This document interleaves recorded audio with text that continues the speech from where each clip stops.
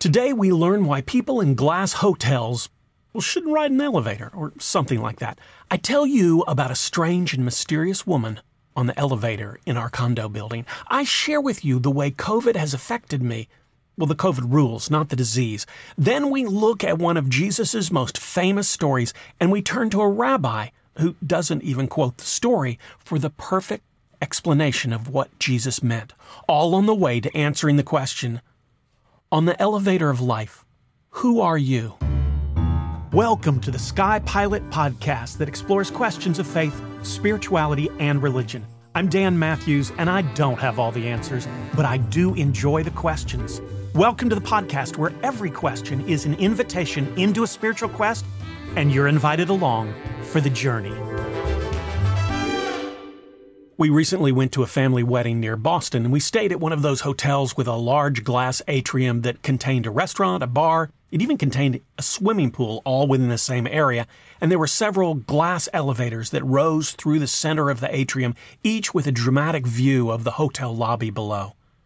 One particular occasion during our stay, Sarah and I were headed towards the lobby, and there was a couple just about our same age, a little ways down the hallway in front of us. They were clearly checking out today, walking down the hallway ahead of us, and they were each pulling a suitcase, which is why I assume they were checking out. They pushed the button for the elevator before we got there, and there was, as soon as they pushed it, an immediate ding, and the door opened.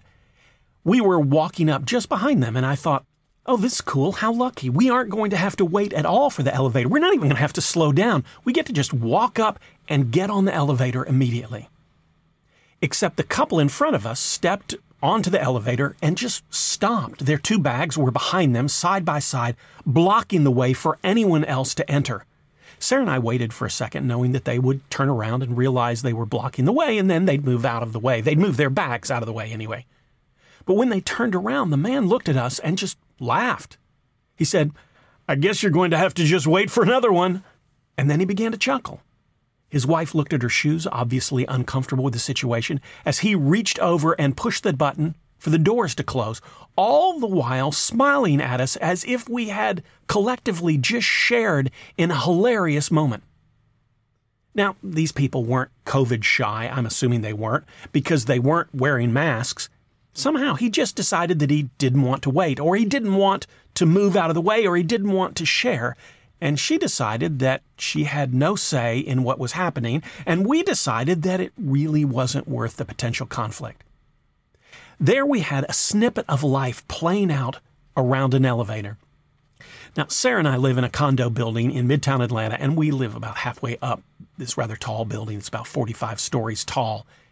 As I'm sure you know, as you've experienced it yourself, no doubt if you've ever ridden on an elevator, there are definitive elevator personality types, and there are a bunch of them. There's the don't you dare acknowledge or speak to me personality type when they get on the elevator, and there's the determined not to ever accommodate anyone else personality type on the elevator. There's the take up way too much space personality type on the elevator, and this person can be physically taking up space or spreading out their stuff on the elevator, or just verbally be too loud and filling everybody else's space, their ears, with their noise. As an aside, one of the really nice things about our building is that elevators block all cell phone reception. So the moment the doors close, so does your phone conversation come to a close. So we never have to deal with the I like to make loud phone calls on the elevator while other people have to listen to my conversation type of personality. There is the seemingly looking for conflict type who gets on the elevator sometimes. There's the, and we run into this in our building, there is the my dog is allowed to do anything it wants on the elevator type. Well, you could probably add to this list as well. I know I could. There could be a lot of different types, and many people are in multiple categories. I've had so many strange and interesting interactions on our building elevators. I normally try to say something to everyone. Most of the time, I just wish people a nice day as they exit so I'm not invading their space. Sometimes we strike up a conversation and I think we both leave wishing, that was fun. I wish the ride was a little longer. Shortly after we moved into the building, I stepped onto the elevator in the lobby and I pushed the button for my floor and stepped out of the way for a woman who was right behind me to get on. She moved on to the other side of the elevator away from me. She was wearing a long trench coat with the collar pulled up. She had on sunglasses that the lenses were very dark and roughly the size of semi-truck windshields. She had a huge floppy sun hat on, and as she came on the elevator, I just said, "Good morning," as she stepped on. It was as if I had slapped her. She turned toward the corner, the opposite corner from me on the other side of the elevator, with her face in the corner literally inches away from it. Now, this is when everyone was still wearing masks, so she was absolutely incognito. She very much looked like a celebrity who was trying to conceal that they'd recently had plastic surgery. And whatever her story was, it was clear that she considered me to be a threat to her in some way, so I left her alone.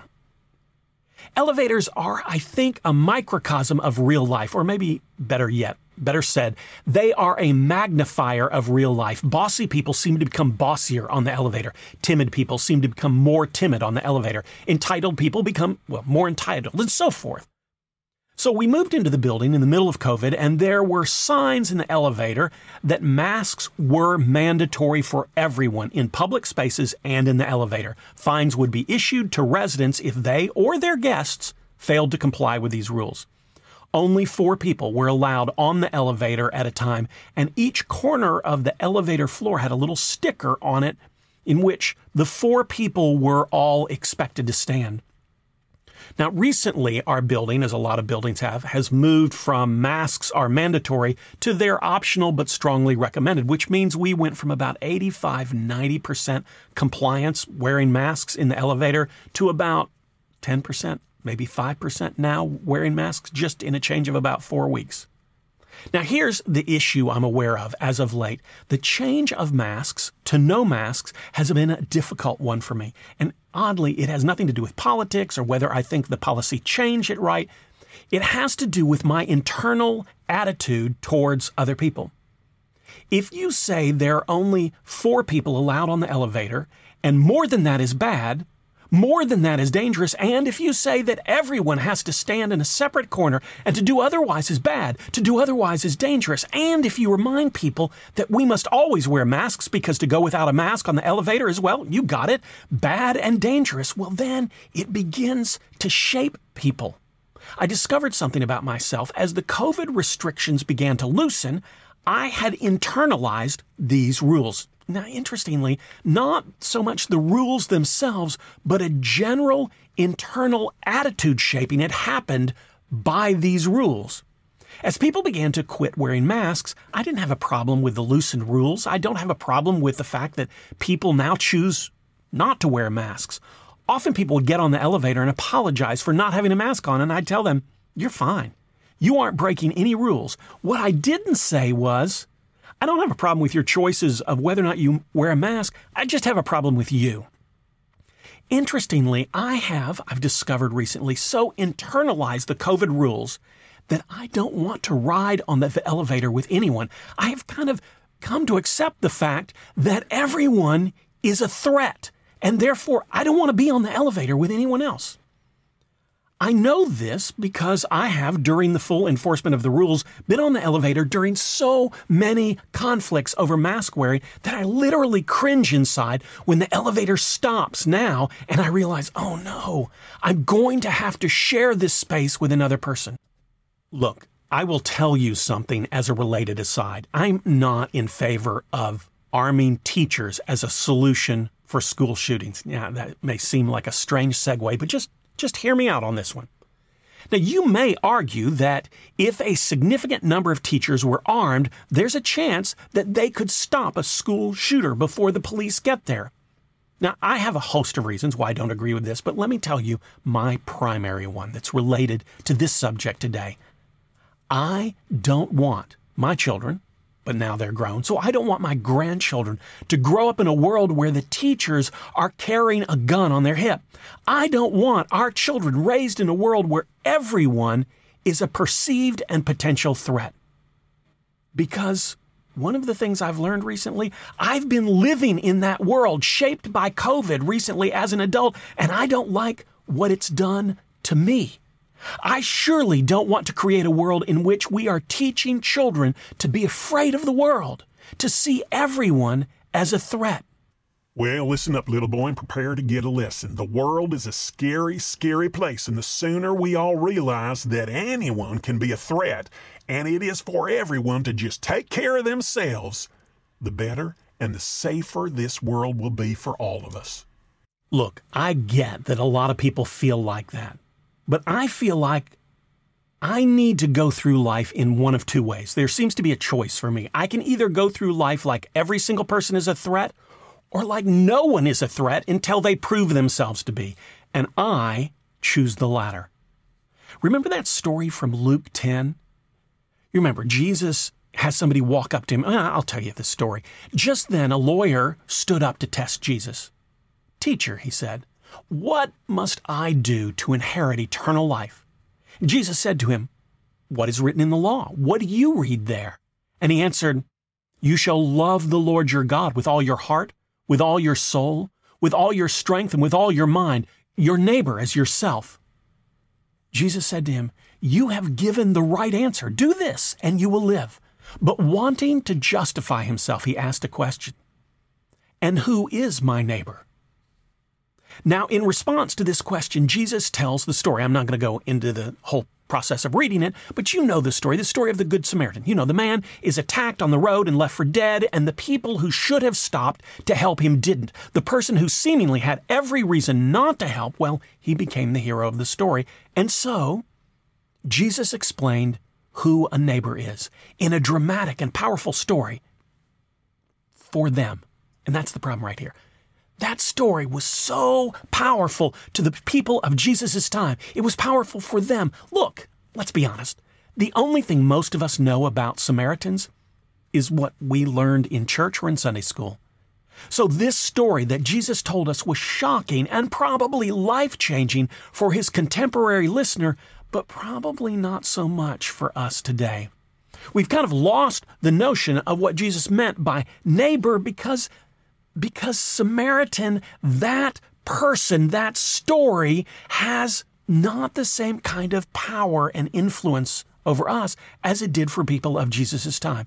Now let's fast forward to the March on Washington, of all places. One of the speakers at the March on Washington was a rabbi who had escaped Nazi Germany. Now, he wasn't quoting the passage from Luke in his speech, but I think he absolutely nailed the meaning of what Jesus intended. He said, and I'm going to quote from his speech, "I speak to you as an American Jew. As Americans, we share the profound concern of millions of people about the shame and disgrace of inequality and injustice, which makes a mockery of the great American idea. As Jews, we bring to this great demonstration, in which thousands of us proudly participate, a twofold experience, one of spirit and one of our history. In the realm of the spirit, our fathers taught us thousands of years ago that when God created man, he created him as everybody's neighbor. Neighbor is not a geographical term. It is a moral concept. It means our collective responsibility for the preservation of man's dignity and integrity." I absolutely love that. I think Jesus would listen to that and wholeheartedly agree. Neighbor is not a geographic term. It is a moral concept. That's what Jesus intended it to be. One that implies that we are collectively responsible for each other. I know there are lots of personality types when we climb onto the elevator of life, but if COVID and the strife of this world in these recent years has taught me one thing, I know it is who I want to be when I climb aboard that elevator, when I'm riding the elevator of life. I want to be, and I want to see every single person I encounter as a neighbor. That's all for today. Be sure to subscribe to this podcast so you get notified of future episodes. Also, you can find me on Facebook and YouTube. Just search for Sky Pilot Faith Quest. And if you'd like to get in touch with me, I'd love to hear from you. My email address is dan@skypilot.zone. That's dan@skypilot.zone. And remember, on your spiritual journey, may you ask questions, seek answers, and boldly go wherever the quest takes you. Thanks for listening to Sky Pilot Faith Quest. I invite you to send me a question or leave a review. And remember, the sign of a strong faith, solid religion, or healthy spiritual journey is not certainty, but that you keep asking questions.